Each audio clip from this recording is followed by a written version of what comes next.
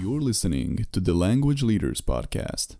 Hi, I'm Alex Asher. I'm the CEO of LearnCube and the host of the Language Leaders Podcast. In this podcast, we talk about ideas and inspiration for other language school owners and language business owners. And today I'm here with Tyson Batino, who has extraordinary experience and very unique. And I just thought he'd be a perfect person to join us on this. So thanks so much for joining us, Tyson. Glad to be on the podcast and looking forward to another chat with you, Alex. Fantastic. You've actually got so much experience, and I'm going to tap into a little bit of it, Tyson. You can probably fill me out a little bit more in terms of the number of years you've been working. But one thing I know about you is that you've already founded 2 language businesses, right? Yes, one for English, which targets Japanese people, and Japanese language, which I target foreigners, and both of them are in Japan.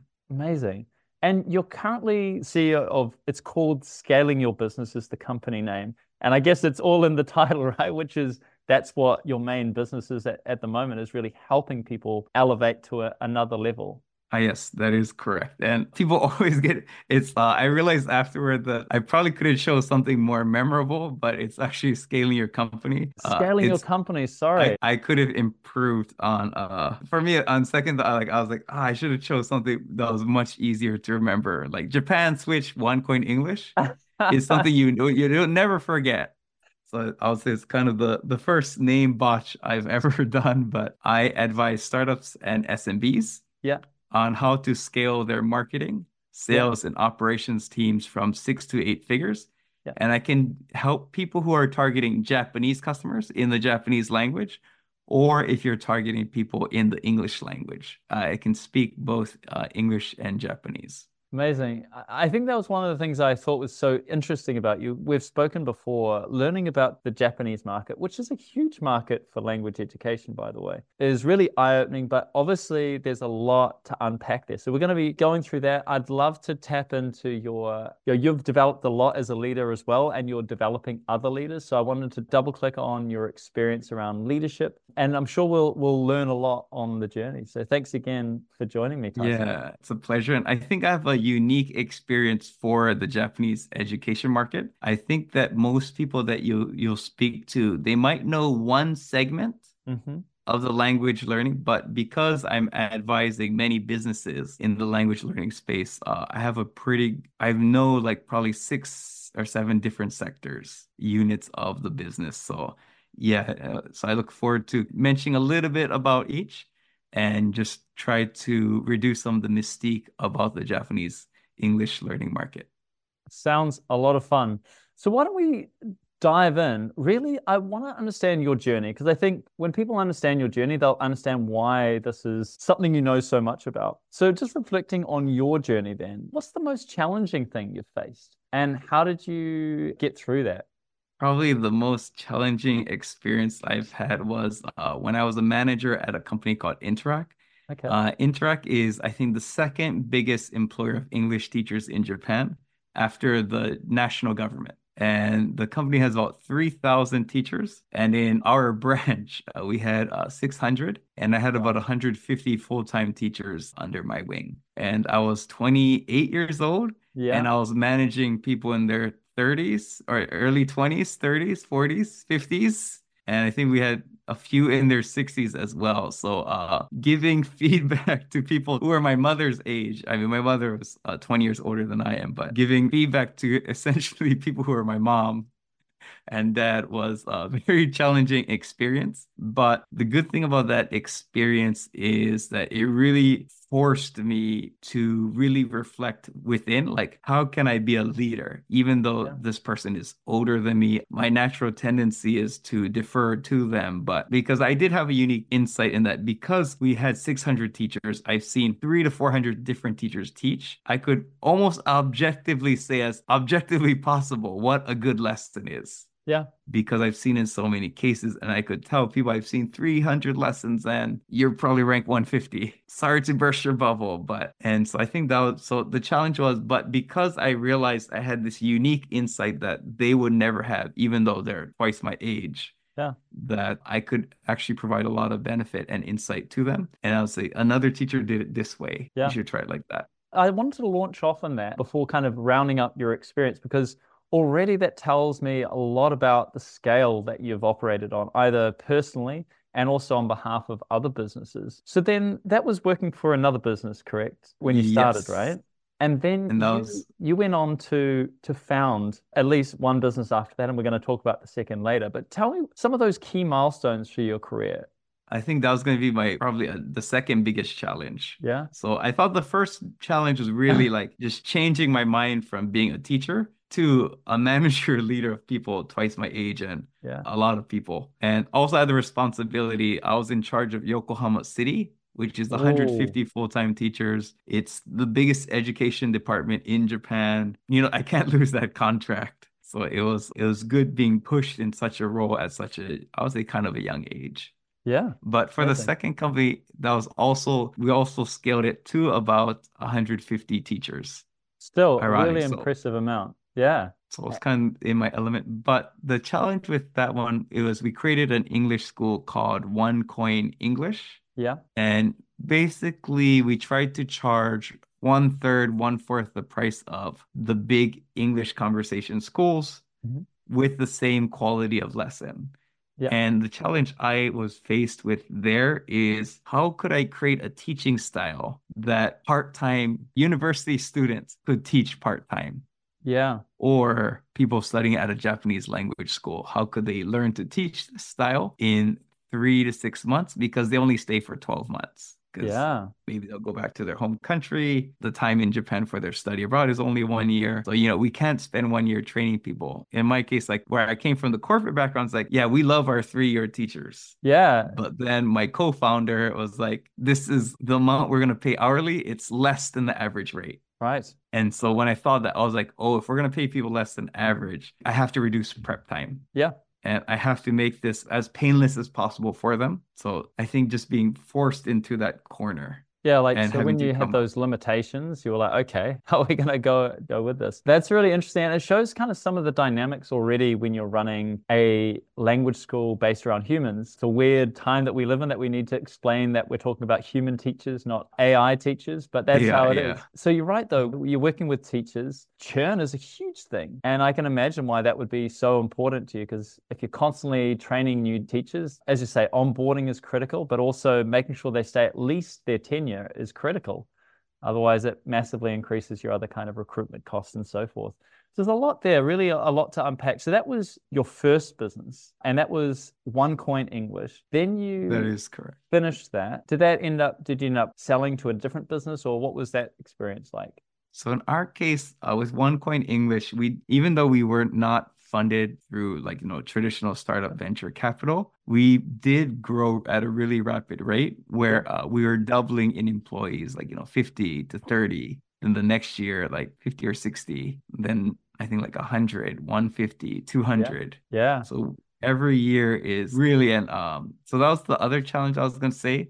Mhm. Because we grew at such a rapid rate, I had to basically reinvent who I was every 3 to 6 months Yeah. because all the tactics, methods, management styles, hacks that got me to this stage, it didn't work for like, it might work until 50 people, but it definitely isn't going to work for 100. Yeah. So I've had to, and that involved getting a mentor, paying people or paying for lunch for people who have much more money than I do just to have the opportunity to talk to them, just studying a lot about leadership management. And so I just had to really just study, and action, reflect, reflect, reflect. And then that And this led to after that, that Japan led to switch, yes, Japan Swiss, right? it's part of the same company. Uh-huh. I won't go into too much details, but basically we had the Japanese COO, I was HR director, Hmm. and we had the Japanese system, we had the foreign system. It was silly doing things both two different systems. And I Yeah. was like, yeah, I'm cool with letting you guys do it. And also at that point, like I was like, we're like about, I think 100, 150 teachers. I'm like, I've already done this. It's not that challenging for me. So they're like, oh, we were thinking about starting a new business. Like my friend mentioned to me, they wanted to partner up to create this Japanese language school. And I was like, oh, that sounds really interesting because I would love to learn how to do marketing. And my co-founder, he's like, he had taken 3 companies two or three companies to 7 figures already. Okay. I got to join but he said, and he's pretty well known for the small business in Japan, but he said, you'll be really suited for marketing. So I was like, okay, I'll give it a try. And plus I need to learn, if I'm going to help scale the company national, like I need to understand, let's say, a financial statement. Yeah. And I have no interest in it right now, but if I was running the business, I definitely will become. But Amazing. we grew it really quickly. I grew it to about 200 students. I think we got about, because our students were tourists, they only stay for like 2 to 3 months. But Got it. I think I was able to get about 400 students purely through Facebook ads. Yeah, fantastic. And so that was kind of cool. But yeah, I think right now we have about 500 or 600 students at 2 locations and online learning Japanese. And that was kind of a unique experience. But because of a partnership, we could only target beginners to low intermediate, no business, no reading, writing, just speaking lessons during the daytime when no one can study. But I was still able to bring speak back to the other store where I'm always shoved in these unique corners and I have to find a unique way to just survive. But that's that was that. I think that's a really good launching pad into understanding the ecosystem around language teaching and language education in Japan. Do you want to just tell me a little bit more about the main ways that language education is delivered and who the major players are? So if somebody's listening in, they don't know much about it, help us set the scene. You have your Eikaiwa, which is English conversation schools. They're usually separated into those that focus on adults, those that focus on kids, and some that focus on both. Most foreigners, if you hear that they have an English school in Japan, it's most likely they're a kids' school. Many of the schools that focus on adults they've lost a lot of business due to COVID. And the ones that have survived and even grown a little bit are the ones in the kids section. But it pretty much mostly everyone in the adult sector got wiped out. And even though my company is adults only, we were harmed the least. And we only lost 1 school. Wow. Out of 10, or maybe we lost our 11th school, but all our competitors closed like 4, some closed 20. And the next one is you have the Gakudo and afternoon schools. So these are Gakudo is more of the Japanese, it's a technical term, but you can just call it afternoon school. But basically it is a place where children study after elementary school. To give a background for this one, let's say previously, there's a lot of women who stayed at home in Japan. And so the children would finish school around 2 or 3 p.m. They would come home and then just the mom would take care of them. But nowadays, there's a lot of mothers who have re-entered the workforce. And so they call it like the first grader wall. And so the afternoon school it's actually one of the few growing markets in Japan recently because parents want to send their kids somewhere after school. The public schools are completely booked. And if they can learn English, even better. This is relatively new, and it's probably the fastest growing market in Japan, I think, as 2023. Next, you have the Jukus, which is the cram schools. They typically would prepare a student to enter a private junior high school because you have entrance exams. So it's less about, like, let's say, can you afford it? It's more like, do you actually have the scores?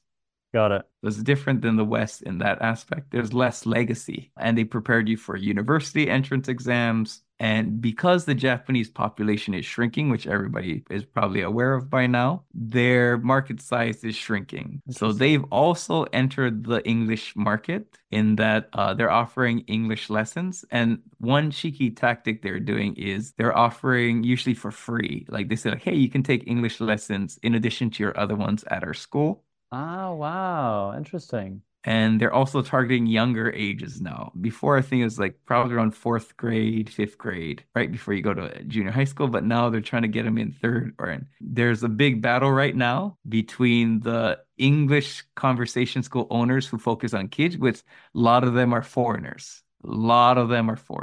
Probably more than 400, probably even more than 600. And then you have the Jukus now who are encroaching on their turf.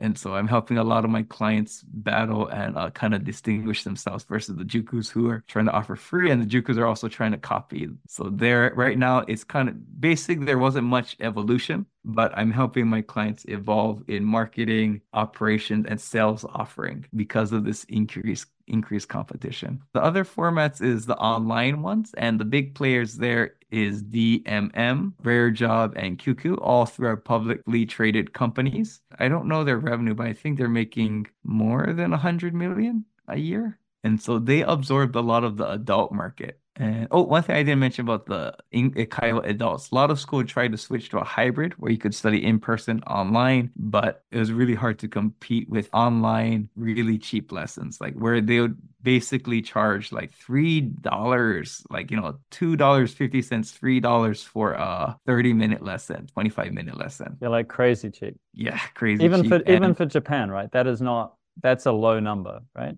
Yeah, it's ridiculously cheap. And also they have some of them have deals with big publishers. So the textbooks that you're using in your school, a student can just pay that cheap price. They pay like maybe $20, $30 a month, unlimited lessons. They don't need to buy a textbook. I'm not sure if I can say the publisher's name, but there's famous British or English universities that publish things, and there's probably several that you know of, but I think the person just chooses what book they want. They can study that lesson and they don't need to buy the book. Yeah, it's impressive, isn't it? It's definitely a different dynamic to other parts of the world. So a unique type that started more, I think, in like 2020, the main company is called Torais, but they do the unlimited lessons format where you can speak with native speakers who understand teaching Japanese learners. And I think you pay about, I guess the current exchange rate maybe it's 1 million yen a year.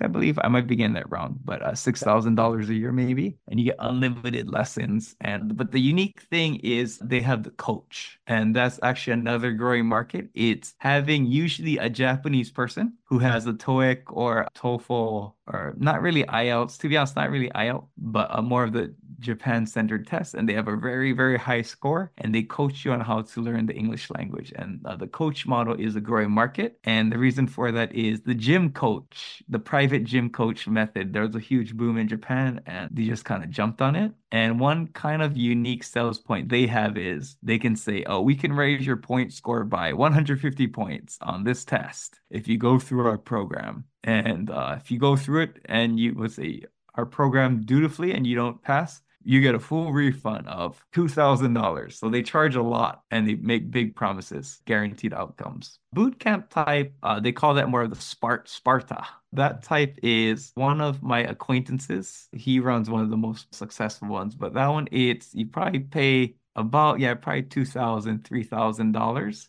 And you get like 2 to 3 months unlimited study, the coaching, but it's more short term. There's one is the yearly type, and this one is more like the 3 months type. So someone quits their job, they want to improve their English, they go there for 3 months. A university student, they're going to go travel abroad for 3 months, or sorry, for like a year, they'll go to the intensive, and that one they have unlimited lessons plus the coaching, and that's the boot camp style.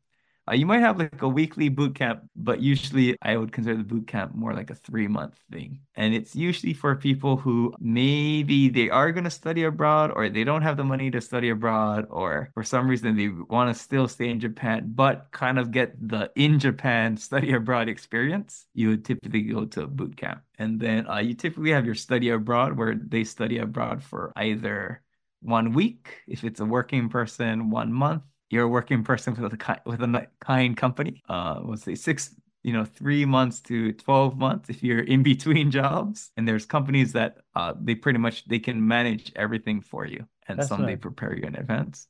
And so with our company, A One Coin English, we actually have a study abroad department as well. Since we have so many students, it makes sense that we just have that side business as well, which I think it's probably going to turn to a scale where it's pretty much its own business. I could see it definitely being a 7-figure business in the future on its own. And then the last one is dispatch companies to businesses or schools. So that's where I worked at, where we were the employer of thousands of teachers, and we sent them to Japanese schools, and they paid us a management fee.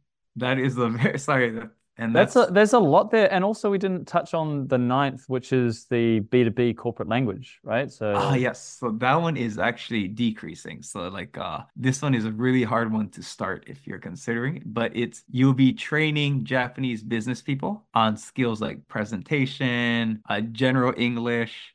You're preparing someone to travel abroad.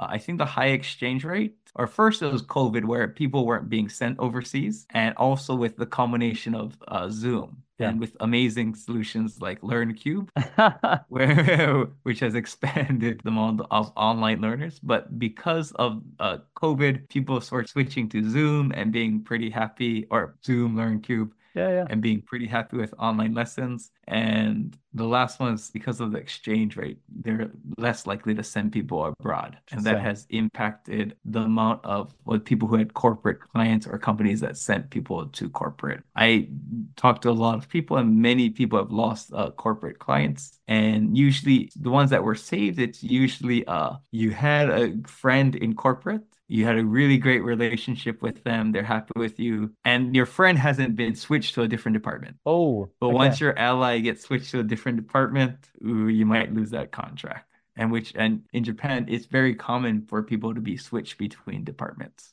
Got it. And with the corporate language business, that's certainly an area that, LearnCube we're exposed to a lot, at least in areas that I probably understand a little bit better around Europe and the Americas. There's been a real switch to online teaching in particular, which wasn't present before COVID. Those that are still doing corporate language training, is that quite online, or is actually so much work gone back to the office that actually we're still doing a lot more in-person language training? So I'll say in person was coming back. One of the big issues is people were banned from going to the corporations in Yes. Japan. Yeah. And so a lot of people lost their contracts there. But what they've seen is although they've lost it, it hasn't come back. So they've So just stopped it completely. yeah, so I think it's a mixture of where maybe they're not valuing it as much because the opportunities to send people overseas is decreasing. And I think the other one is some of them might have found other solutions. Out of curiosity, what's the cultural value that Japanese companies put on their employers being able to speak fluent English, whether or not they deal directly with, we won't just call it English customers because they could be from anywhere in the world being the lingua franca, but do you have any insights into that? Yeah, I would say for smaller companies, it'll typically be how it usually goes is they have an employee join and one of them just so happens to speak English. So they're like, oh, why don't we take a little bit more foreign business? So that's more of the accountants. There's a couple others like I just can't, or like hotels, accountants, and that's how those ones typically happen. But in the corporate ones, like the bigger companies, it's usually they're exporting. Got it. So big one is let's say car parts manufacturers, and they have salespeople who have to go overseas. They have to check on the plants, Yeah. make sure quality control. So I don't think I answered. Could you repeat your question again? I think you did, which is it's really still, it seems, I was curious about whether English provided a level of career progression that you might see in other countries, whereas your answer indicated that it was more like if you have a role that's associated with exporting, that's when we might value English rather than it by its very nature being intrinsically Yeah, I would say valuable. as opposed to intrinsic value, I'd say probably not so much. There are some startups. So I mean, one thing that's changing in the startup world in Japan is that they call it, I think it might be more of a domestic term, but they call it like born local or like born global. Yeah. Or I forgot the terminology, but Yeah. basically one point is it's how do we train more Japanese entrepreneurs Yeah. to expand outside of Japan? Because if I'm an investor, the Japanese market is a lot of potential, but as a VC who wants to make much, much more money, it's the more Japanese companies that can go overseas, the more return on investment we can receive. So that's kind of a big debate in the startup world. How do we create more Japanese startups who can go overseas? So in that case, it's typically just, in most cases, it's the most natural cases. The natural cases is the CEO is either very interested in being a global company. So that's just a natural transition. But what's also happening now is a company would maybe let's say they make 8 figures, and then the venture capitalists say that's not enough. And You that's got to when it keep goes growing the global. business. Then they grudgingly. Interesting. So they say it's born global. Sometimes I might say it's like forced global. So it's kind of the internal pressures. And me personally, I think although the Japanese population is shrinking, I don't think the English market will shrink. No. Why is that? The reason for that is for Japanese companies to maintain their same levels of revenue, they have no choice but to sell overseas. True. So they can either expand domestically, acquire other companies, expand domestically, but so they're forced in a situation where they will have to export more, sell more services overseas. And the only way to do that is to learn English. So I think that's going to offset the loss in the population. So That's an I'm interesting. still Well, I'm gonna double click on that question. What else do you think that people may not know, or what insights do you think about the Japanese market in particular sort of scream out at you as actually, hey, this is something you should really be aware of that wouldn't be that natural to somebody not from or living within the Japanese business realm? Yeah, in my case, I often do talk about like personal growth. Let's say I did achieve the highest level of Japanese much faster than your average person. Or I'll say Yeah. most foreigners never get to that level, and the speed at which I got to that level is very fast. And a lot of people, they know Japan for having very high quality, like the sushi chefs, the Hmm. way they prepare the food, the pottery. And so I think foreigners, one mistake they mention is that they think that a lot of Japanese people apply that same level of mastery and interest towards learning the English language. A lot of times I have people they come to Japan, they have all this really high tech, like we have the most advanced space repetition system ever. You're gonna Got learn it. it faster than everyone else. And it's like that's cool, but there might be like 10,000 people, maybe 1,000. So I So think there's it's foreigners still coming with overly optimized solutions, where in Japan the language learning market is much more simple. The thing that might surprise some people is that, at least in my school, it's just adults. They finish their job. They're just looking for, like, instead of going to Starbucks and sitting with a 500 yen coffee by yourself, you can come take a 500, or let's say it's actually a 600 yen lesson with other people. What will you choose? Coffee by yourself or lower quality coffee, but higher quality company? Interesting. Again, you're kind of addressing what are people learning for? And it's not always because I want to be fluent. You've almost indicated there it could be a social dynamic. That could be the main indicator for whether or not So they yeah, would. that's a really big market. And Yeah, oftentimes fascinating. you'll find students where their goal is just to maintain their level. Like, Yeah. how can I maintain their level without adding an additional stress point in my life? You also indicated it can be very price competitive within Japan as well. I think somebody that doesn't know Japan very well, I might be like, oh, okay, pretty wealthy or at least very progressed economy. Surely it's the same prices as in Europe and other kind of higher income OECD countries. Not necessarily so. You mentioned there that there was some very low cost options for learning English, even with a teacher within Japan. That seems to be another example of where it might be quite different, what's normalized. Yeah, because I think in the span of like now I think it's like 13 years maybe, but the tax rate, I mean, you have that in Europe, which is Mhm. ridiculously expensive, but in Japan it was 4%. Right. And just the increase to 10%, it's not a 6% increase. It's a People are paying, it went from 4 to 10, that's the supplier pays that. Then the next person pays that additional 6%. So, there's 3 to 4 layers where you get this 6%, 6%, 6%, 6%.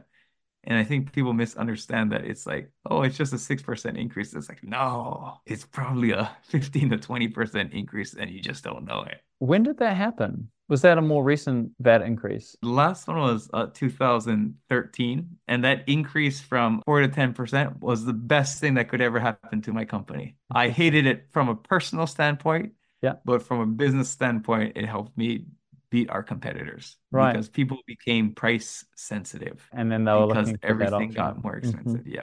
Moving away from the business dynamics, then, what are some of the challenges or the other insights around operating a business, and particularly a language business within Japan? Is there anything that jumps out at you as being something that people don't know? Maybe it's about the timetables, the way people are used to taking particular classes or trying to learn language. Any thoughts on that?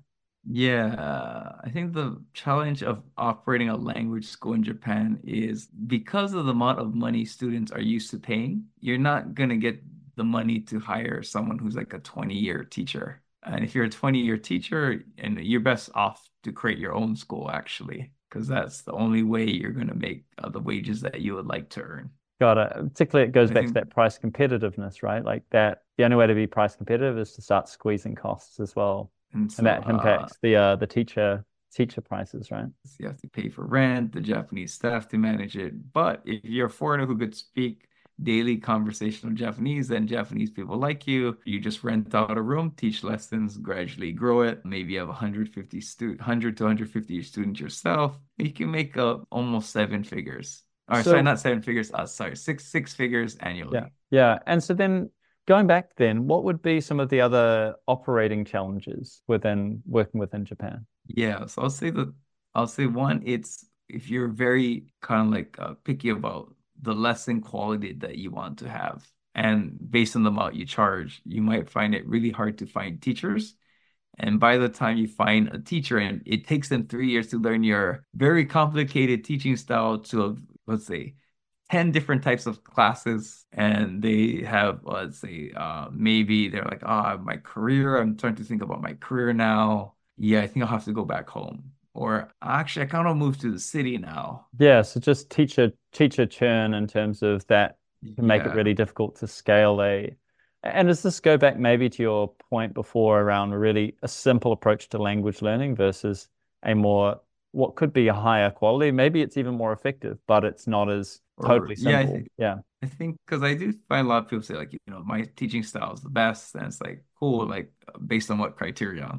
So I think one method is they could make it, or to make it scalable, it has to be simpler. And also, I think the teaching style I came up with often just talking to Japanese students, like, what do you want to see in the lesson? And just cutting out all the unnecessary elements to make it scalable. The Is it second, is it typically one? I mean, also you kind of mentioned with some of the larger players within Japan offering very affordable one-to-one classes. Is it mainly one-to-one classes that Japanese students are looking for, or are group classes just as both both just popular? as, yep, they're Yeah, both pretty popular. yeah, interesting. And I think the challenge with for a language school is, I think this will probably jump into your next question, but it's having managers, having a middle layer. I think almost everyone gets stuck on that middle layer. Like you have the owner, you have your teacher, and the middle layer where you have a really good teacher, but they're not a manager, they're not a leader. But also you as a school owner, language school owner, you might not actually be a leader. And so that's one of the areas I come in for a lot of businesses where maybe they have 10 teachers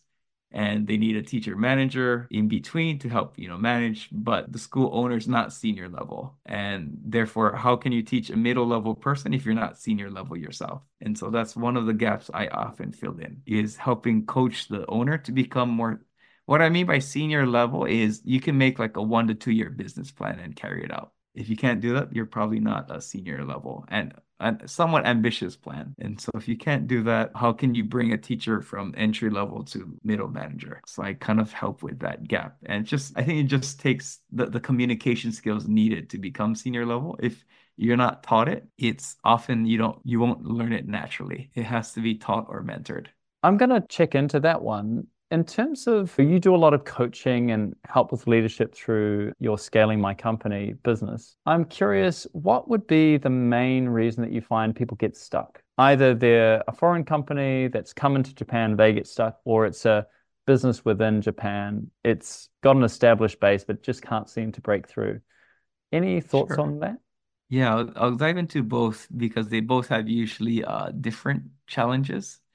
But the one that's domestic, usually it's where they try to scale, like where they try to break into the millions, like a million in revenue. And usually the issue is the owner provides really good quality lessons, but it hasn't translated to the lower level. And that really frustrates the owner. And the owner tries to get involved either in teaching or like training. And I think the other one is also the manager is basically they're a head teacher, but they're not a manager who can deal with HR. So one thing I try to do is with the owners, I know you don't like HR, but you have to do it right now. Let your teacher become a head teacher first before they become a manager. Then if they can become a head teacher, we can help that transition. But I push some of my owners into becoming an HR manager, even though they want to get out of it. So that's one technique. The other technique one other one is usually just communication issues where the owner's like, I want to do this, I want to do that. I heard some other owners say that, so I want to do this too.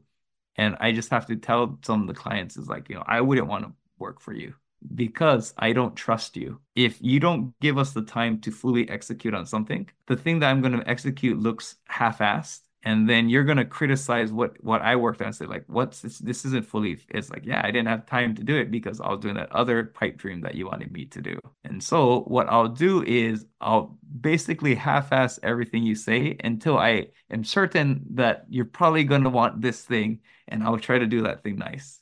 But then if you change your mind, you're gonna get angry at me because I didn't do that other thing so nicely. Fascinating. Yeah. So you've got that incentive disincentive problem happening there. And then So on the second scenario where you see, and actually you had sometimes you maybe you've even got more experience when you were working for this other very large company. What is the other big issue that people notice when they've got the team, the leadership team, the business running, but it sounds like the headcount can get really quite challenging. Is that the main thing that sort of slows down these businesses at the larger end of the spectrum? gotcha. So yeah, so I'll say more even earlier, and it's usually communication is the biggest issue because the owners haven't been taught to do business communication. They haven't taught to actually lead, or they haven't taught. And one of the points I was going to say today, the difference between being a founder versus a CEO. And so a lot of reasons they can't scale it to 1 million is because they're a founder, they're not a CEO. So I think that's a deep topic. But yeah, to get past 3 million, you definitely have to be a CEO. You might get lucky in some cases, but in the corporate area, I would say actually pretty much I think everyone has a lot of infighting. There's a Yeah. lot of factions.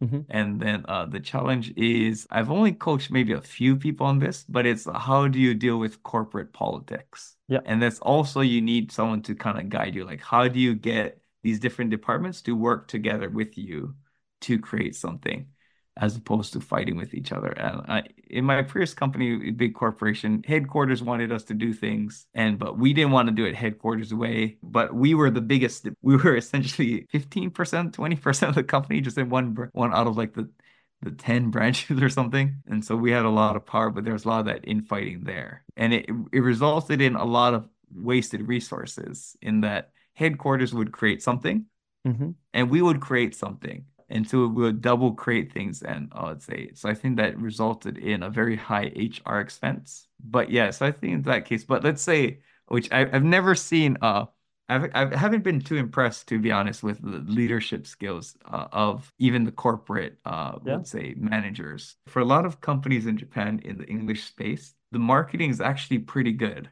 Yeah. It's just the operations can't keep up with marketing. That's always the biggest issue, actually. What starts grinding down the operations team? I think it's like just having someone who's a real COO. Yeah. And one is a COO who can I'll say aid the CEO, but also if the CEO has maturity issues, helping the CEO actually understand what their role and putting the CEO into their ideal role Yeah. and not getting in the way. And more like for me, at least what I think a CEO should be doing is being on TV Got every, it. let's say, just get on the freaking TV. Yeah. If I want to get a Japanese manager, Yeah. post a Facebook post and we find them there. If Yeah. you can't do that, then you're not doing your job as CEO. You're just getting in the way. So the CEO's job is basically to provide a rocket boost. Let's say you go on TV, marketing just flies. Like you just print money. Let's say operations can handle it. Well, it So I already think tells me a little bit about the Japanese market as well. Like even just mentioning TV kind of indicates the kind of mass media that you're trying to hit and use. we've Uh, been on national TV once, like a 10 million or like I think 8 million viewership program. Like I can't give the numbers, but it was like it's like bling bling go. Like oh my God, it was beautiful. wow. Servers crash. We had a business server crashed. I think recently that we're on national TV again. I don't think it's Yeah. but still in the millions. But Yeah. yeah, it's huge being It on does Japanese it, TV. it does show you again. I think this maybe can round that out if you have a business outside of Japan and looking into it, you can see that there are different promotional channels. You can see that there are different price points. And some of these things might jar with your existing operations and existing marketing efforts. So just trying to kind of shoehorn what's working for your domestic market sounds like it'd be very challenging to do successfully into Japan. Yeah, it's just kind of a lot of things you learn. Like today, I Yeah. was actually coaching one of my clients. Like a Yeah. news program wanted to interview him for like a Yeah. whole day, and they're Yeah. going to do a feature. And I had to train him like you need to use this exact word in Japanese. Like let's Yeah. say they call it like your dream jobs. I was Okay. like, you have to say this word. Yeah. And That's it's like the, and just training him like what to say in Japanese and just telling him like, or I don't mind sharing with the audience, but one yeah. was they're gonna ask you why you came to Japan, and you have to say something that Japanese people are proud about. It's Yeah. not what don't say anime because only a few niche market, but say like you love Japanese food so much that you had to come back and stay, or Yeah. Japanese people treated you so well. So you always have to say something Japanese people. And I was just coaching him other elements, what to say Fascinating. as well, like how to get called back as a foreigner, just based on my experience of we've been on TV so many times, and I've talked with the director and like what is the content we should go with. And sorry for the last question is how to enter the Japanese market. This one is the harder one because it's how I think of Japan is it's going to take you 1 to 2 years to break in. Hmm. Probably two, it'll probably take you 2 years to break in, to be Hmm. honest. But once you break in, it's going to take your competitors 2 years to break in, That's right. 2 to 3 years to break in. So it is a major if you're looking for quick wins, probably go to Vietnam is faster. Maybe Thailand, maybe Australia for your APAC region. But Uh-huh. I'll say if you're pressed for cash, Yeah. maybe focus more on, maybe Thailand is a growing Yeah. market or Australia, Yeah. which I've helped some of my clients do that where Yeah. they hired me to bring the Japanese market, but like based on your timelines, you should actually do Vietnam, Fascinating. and they generated revenue, and I just helped them with, let's say, with the sales elements to doing other in English to countries. But if you're kind of happy with that, and then you're ready for Japan. So I think let's say is before even considering Japan, just understand that 2 point. If you're looking for quick wins, go to Southeast Asia. Yeah. And if you, But if it you does sound like it's both a barrier and a barrier for you, but also a barrier for competitors to get exactly. into Japan. I think that's a really good place to finish up. I'm just wanted to make sure that people knew where to find more about you. Is your business is called Scaling Your Company. It's scalingyourcompany.com. That And is correct. tell me a little bit more about Tyson. You definitely help advise from startups to SMBs in particular. That's your sweet spot of how to scale and grow within the Japanese market. Is there anything else that you'd like our audience to know about before we finish today? Yeah, although I am American, my native language is English, Okay. and I've created a Japanese school targeting for what's it, English speakers, and I've managed hundreds of English speakers. Also, I've managed lots of Japanese, but even if you're not thinking of the Japanese market particularly, I also know a lot about B2B sales, Yeah. marketing, and also scaling an organization. So I would say like my unique point is that I'm essentially what your ideal COO would be, in that I've run a marketing department, do my own sales now. So I've done B2B sales in my previous company, and I've also worked in the business processing department of my company, where I managed a team of 4 people whose sole job is to create business processes Yeah. for the 10 departments. I'm one of those rare people who actually matches the COO role, where Yeah. I can run a lot of aspects of the company, and I can also create business simulations. So I would say that's kind of my unique point, is that if you go to a marketing Yeah. agency, they're going to sell you marketing. Yeah. If you go to a sales developer, they're going to sell you sales. But my unique point is I can tell you if it's either a product issue, marketing, sales, or operations, or a combination of two, and tell you Amazing. which one you should focus on first. Yeah, that makes a lot of sense. And I think you have so much experience on so many different levels there. I definitely agree with you. From even talking with you, there's so many ideas that you can bring to people in any market. So, Tyson, from me, massive thank you. I really appreciate it. And for those listening in, please make sure you subscribe to the Language Leaders podcast. We've got more ideas, insights, and inspiration for you. So, thank you very much and see you soon. Bye.